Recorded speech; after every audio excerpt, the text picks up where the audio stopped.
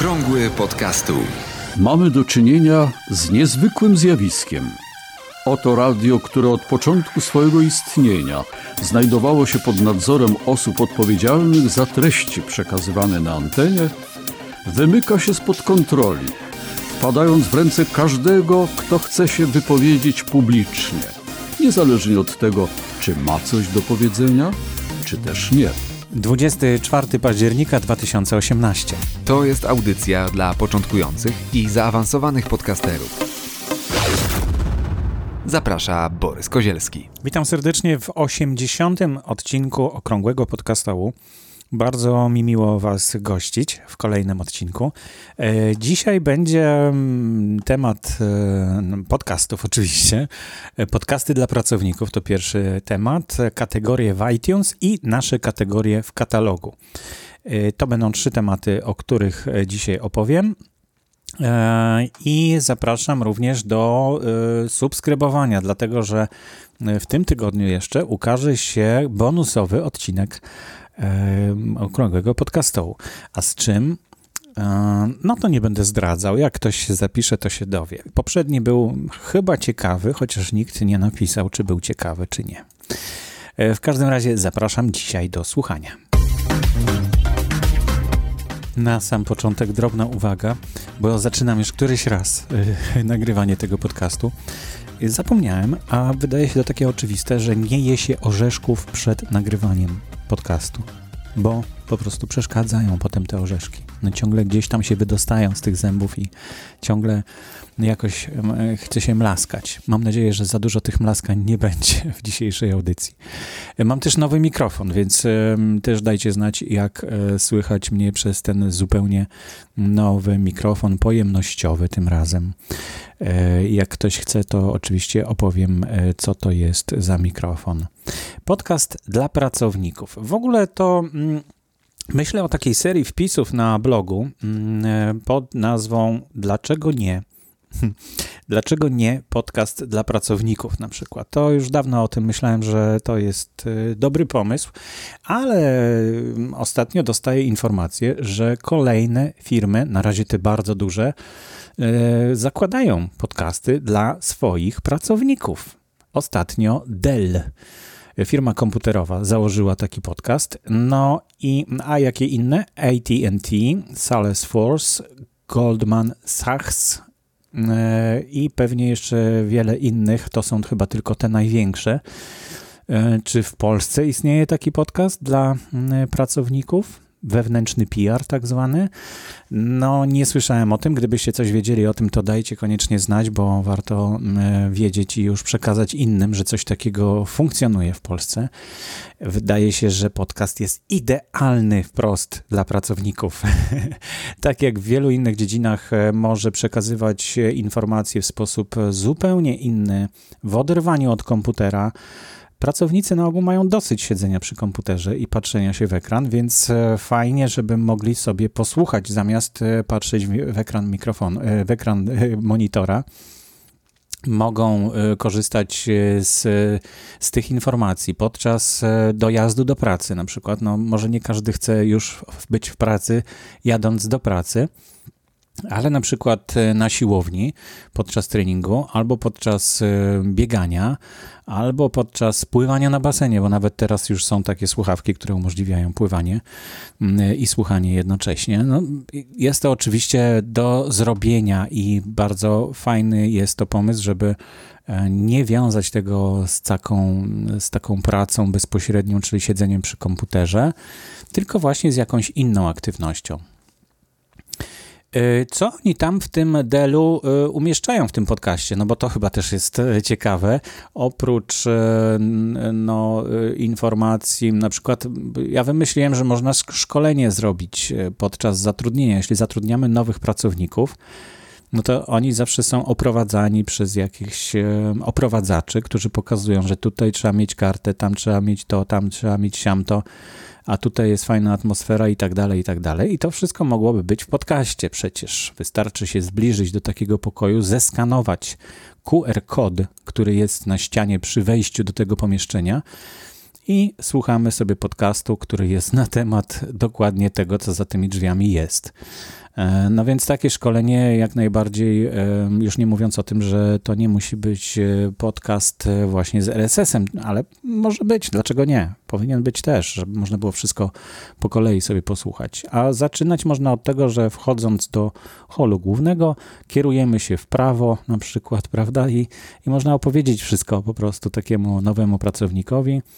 Te informacje, które będą docierały do tych nowych pracowników, będą dzięki temu bardzo podobne, to znaczy dokładnie takie same. Każdy dostanie tą samą informację z nowych pracowników i można szczegółowo modyfikować je, zmieniać. Można oczywiście robić naprawdę różne rzeczy z podcastami. No ale co Dell wymyślił? Co tam jest w tym jego podcaście? Company Updates, czyli jakieś nowości w firmie, w działaniu firmy, pewnie zmiany strukturalne, na przykład, że nowy prezes jest, albo że nowy szef działu jakiegoś, albo że wchodzimy z nowym produktem, ale to później. Interview Key Executives, czyli wywiady z osobami bardzo znaczącymi w firmie, które potrafią zmotywować pracowników. Znaczy te wywiady albo te osoby. Na ogół to są ludzie, którzy są bardzo zaangażowani w to, co robią i potrafią innych przekonywać do tego, co robią, żeby też chcieli to robić. A to jest bardzo ważne w pracy, z tego co wiem, bo ja nie pracowałem dawno już w żadnej pracy. I myślę, że to też jest świetny pomysł, oczywiście, żeby takie wywiady w podcaście dla pracowników zamieszczać. No i Dell tutaj podaje na 3. miejscu jak gdyby zgłębianie specyfiki produktów Della. To nie wiem, czy to jest dobry pomysł. Raczej wydaje mi się, że tutaj powinno być jakieś bardzo informacje o nowych produktach, które powstają, o jakichś takich nowych technologiach, prawda? To by było chyba ciekawsze dla pracowników, no bo tak to będą nudzić się słuchać o kolejnym produkcie, który już jest na rynku od jakiegoś czasu i tak nie za bardzo jest to interesujące, a może nie, może to właśnie też jest dobry pomysł. No i ja jeszcze bym tutaj dodał, bo oprócz tego szkolenia podczas zatrudnienia, ja dopisałem sobie tutaj 2 punkty, które jeszcze widzę, że można by było w takich podcastach zamieścić. No, informacje o dodatkach socjalnych na przykład, że są bilety do teatru, do odbioru w dziale kadr, prawda, albo w dziale socjalnym, albo że palarnia jest teraz na piętrze 7, a nie na 28, na przykład, albo że w niedzielę jedziemy na grzyby, kto chce, to niech się zapisze. Nie wiem, strzelam, bo nie wiem, jak to wygląda zupełnie, ale są kolonie organizowane, są też jakieś badania, są jakieś medyczne, prawda, są szczepienia organizowane. To wszystko właśnie w takim podcaście mogłoby się znaleźć. Ja bym bardzo chętnie spróbował, podjął się takiego zadania i stworzył taki podcast dla jakiejś firmy w Polsce. To byłaby ciekawa przygoda chyba dla mnie na pewno, a dla firmy i dla pracowników myślę, że też. Dlatego czekam na oferty, bardzo proszę.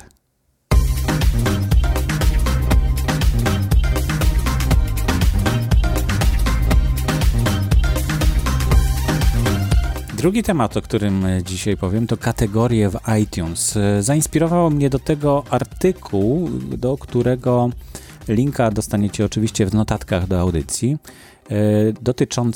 ten artykuł dotyczy obłożenia kategorii w iTunes.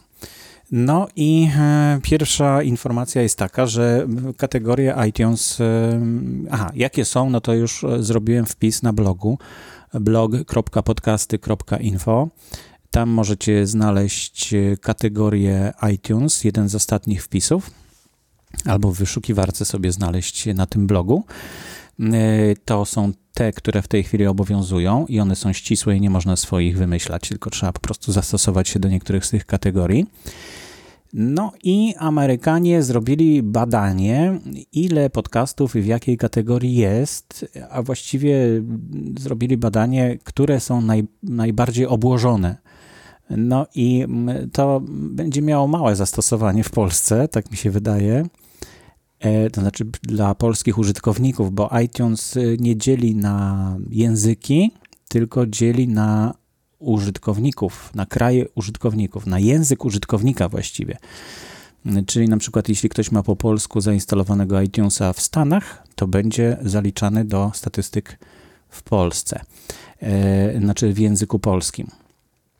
No i u nas to, tak jak mówię, nie będzie miało zastosowania, bo to takie dosyć egzotyczne dla nas kategorie, czyli Christianity na przykład. To jest najbardziej obłożona kategoria w iTunes, tym amerykańskim prawdopodobnie. Na drugim miejscu jest music i komedia i show taki komediowy. Więc to są 3 miejsca w tym naszym właśnie, znaczy nie w naszym, tylko w amerykańskim rankingu. No i oczywiście pokusiłem się natychmiast, żeby zobaczyć, jak to wygląda w naszych kategoriach. Mamy tylko 400 parę podcastów, więc wcale nie tak dużo. Kategorie, które ja wymyślałem w 2007 roku, kilka razy się zmieniały. No teraz są takie, jakie są. Możecie zobaczyć na stronie katalogu, na stronie podcasty.info/katalog. I no, ja staram się, żeby one były dopasowane do oferty na polskim rynku.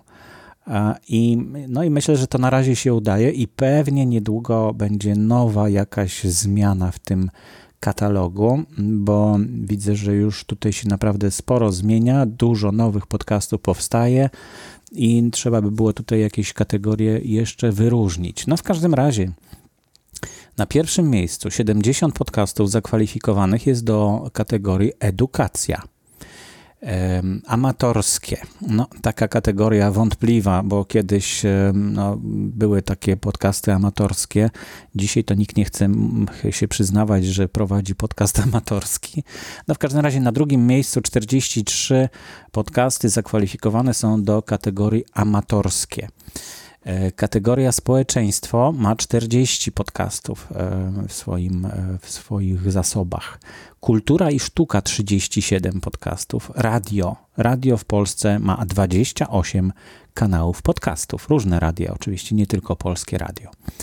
Biznes 21, technologia 20, gry 18, muzyka 15, polityka 10, blogi 10, nauka 7, podróże 7, sport 7, film 4, zdrowie 4, Polonia 4, Apple, taka oddzielna kategoria 3, porady 3, wiadomości 3 i finanse 2. Jeśli ktoś z Was chciałby, żeby jego podcast znalazł się w innej kategorii, to piszcie do mnie. Ja kieruję tym ręcznie. Sterowanie ręczne jest. Tutaj nie ma automatów, nie można się zapisywać. Ja nie wykrywam treści. Jeśli ktoś zgłosi, że chce być w innej kategorii i ja zobaczę, że to jest możliwe, że można zmienić tą kategorię, proszę bardzo, wtedy zmienię. Na razie mam możliwość ustawienia 2 kategorii. Być może to zwiększę, żeby można było 3 kategorie przypisać i myślałem też o czymś takim, żeby kategorię zmienić na taką warstwa kategorii, która polegałaby na tym, że dotyczyłaby formy, czyli na przykład, że jest to wywiad, albo że jest to felieton, albo że jest to słuchowisko, albo że jest to reportaż. I takie kategorie, jedną z tych kategorii, żeby była właśnie taka kategoria formalna, a drugą kategorią byłaby już merytoryczna treść. No dajcie znać, co o tym myślicie. Każda podpowiedź jest cenna tutaj. Nie wiem, jak też zmieniać te kategorie. Na razie one zostaną takie, jak są, ale z czasem, jak uda się troszeczkę zmienić wygląd katalogu na Podcasty Info, to z pewnością kategorie też się troszkę pozmieniają.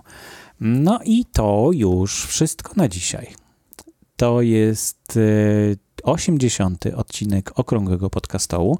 Bardzo dziękuję za wysłuchanie tego odcinka i zapraszam już niedługo do bonusowego odcinka Okrągłego Podcastołu.